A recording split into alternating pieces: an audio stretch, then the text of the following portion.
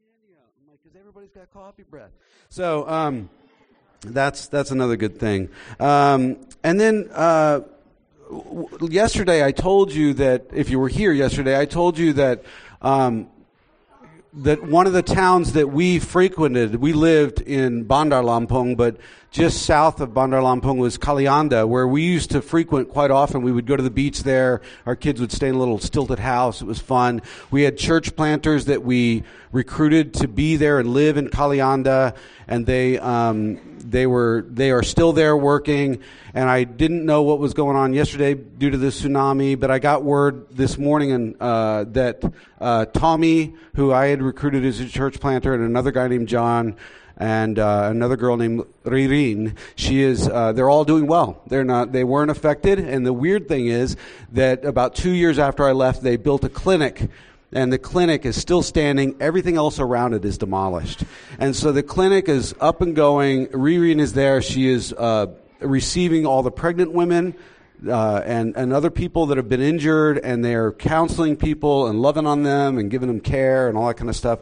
And Tommy and Johnny are going out to one of the hard-hit places and to see what they can do. So be praying for them.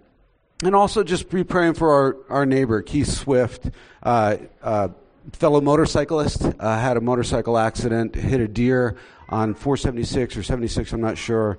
He's one of our neighbors, pretty bad. He's in the hospital over the Christmas season. So if you think about it, think about Keith and Bianca and just pray for them. They've got a little girl as well. So this is going to be the absolute shortest sermon you've ever heard at 6-8.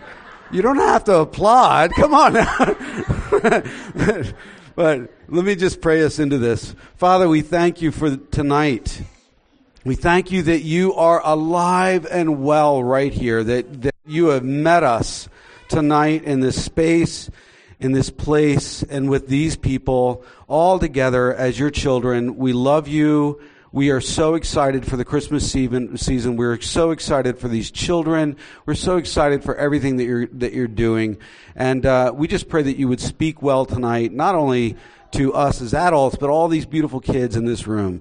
And we pray that everything would go smoothly and we'd have a time with our families. And in Christ's name we pray. Amen. So we've been in this Christmas series called Humble King, which comes to a close next Sunday. It's last Sunday of this series, and I hope you've enjoyed it. The paradox of the humble king really does fall with power on all of our lives. We see in this whole time, this whole season, that humility and power coexist in the same person, the person of Jesus Christ, an infant who grew into carpenter, declared to be King of Kings and Lord of Lords in the world, right? And centering our series on Philippians 2, 1 through 11, we again are not going to read the whole thing tonight, but we're going to hone in on verses 8 through 11, which say this: "And being found in appearance as a man, he humbled himself by becoming obedient to death, even death on a cross.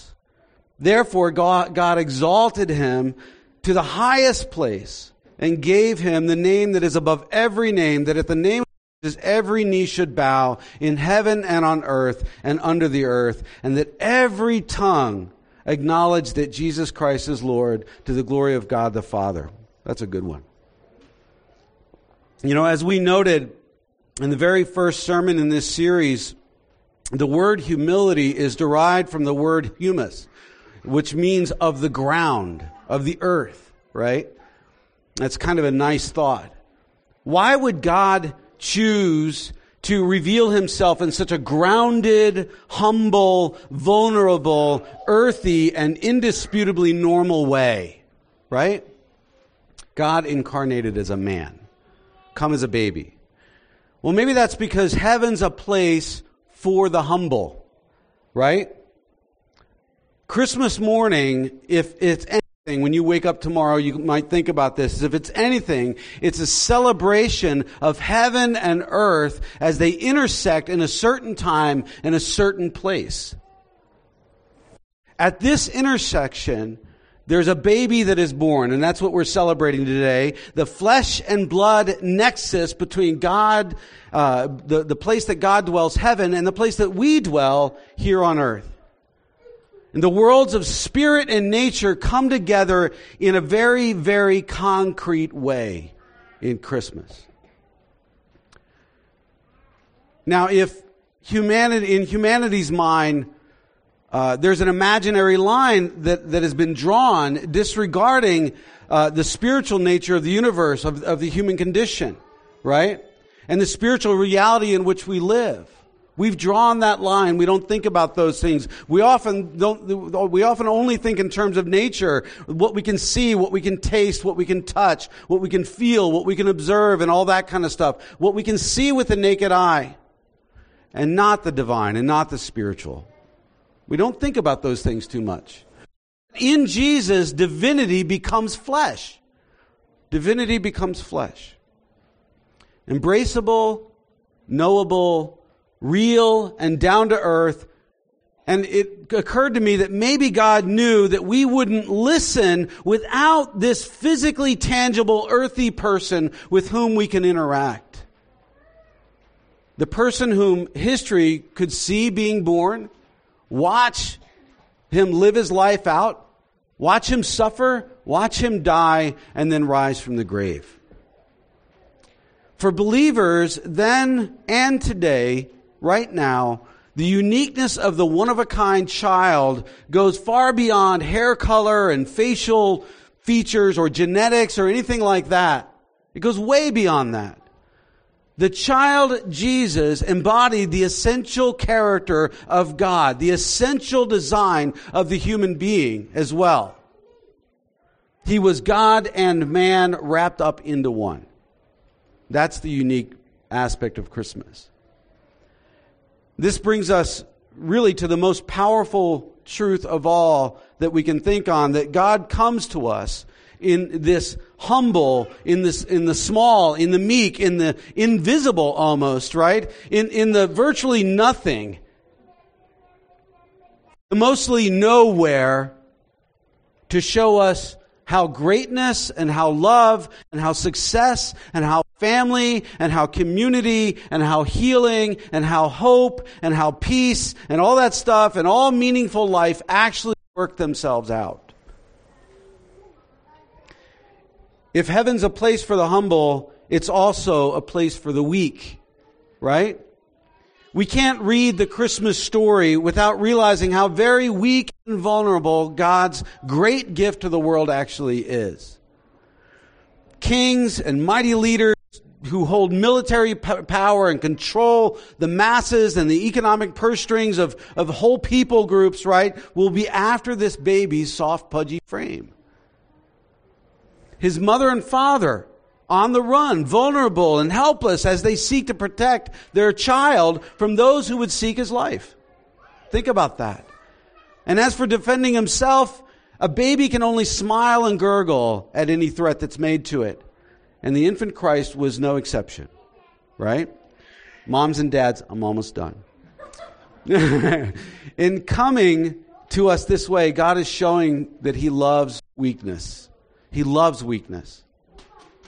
Have you ever lost power or control or the ability to support your own life? Have you ever felt out of control? Then take heart, because God loves to work in that weakness. You're in a good place at that moment. Because vulnerability ushers us into the presence of God. It makes us real. If it's a place for the humble, if it's a place for the weak, then heaven is also a place for the helpless. Blessed are the helpless, he says, right? He knows what it's like to be helpless. Blessed are those that are forgotten, he says, because he knows what it's like to be forgotten.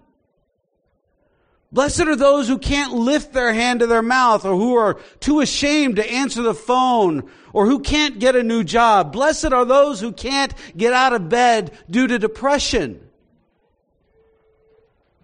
Desperation is actually a doorway for the king of the helpless, right? Blessed are you when you are helpless, because it's in that moment which you can take the opportunity to learn to be loved by God. And He wants so desperately to love you.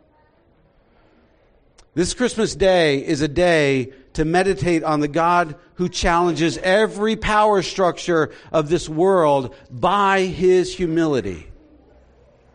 God coming in the virtually nothing and the mostly nowhere. No king, no queen, no president, no prime minister, no celebrity has ever been able to leave their mark on the world, a kind of a mark on the world that this small infant born homeless in this ancient land of Palestine did. The High King of Heaven has endorsed the state of desperation in humanity by His very coming into the world in such a humble way. And if you are in this place tonight, I really truly believe to you, He reaches out His hand. And if you've never touched that before, if you've never felt that touch of God, I hope you do tonight. This Christmas, as one year closes and a new one begins, it's the hand of the humble which can reach out and take God's once again. It really is. Thomas Merton once said, "Pride makes us artificial, and humility makes us real." Isn't that true? Pride makes us artificial, and humility makes us real. So real, earthy, vulnerable people with nothing to hide from a real, earthy God, a humble King of Heaven, trust, believe, humble yourself, and do it all before the King of Heaven who says to you that He loves you and holds your future in His hands. That was short. Amen. Yeah. Let me pray for us. Father, we thank You for tonight, and we pray especially for all our children as they are going to make their way up here in a minute. We pray that You would bless their lives, that You would bless their hearts, that You would bless their minds, and that You would protect them from anything that would seek to destroy them or harm them irreparably. We pray that You would not protect them from those things that would spur them on to growth, that You would give them maturity as they grow, that You would make them strong. We remember You as a baby, and now we think about all these little children as they come forward. Father, we thank You for this, and in Christ's name we pray. Amen. We are going to pass the tithe box there on the front row someplace.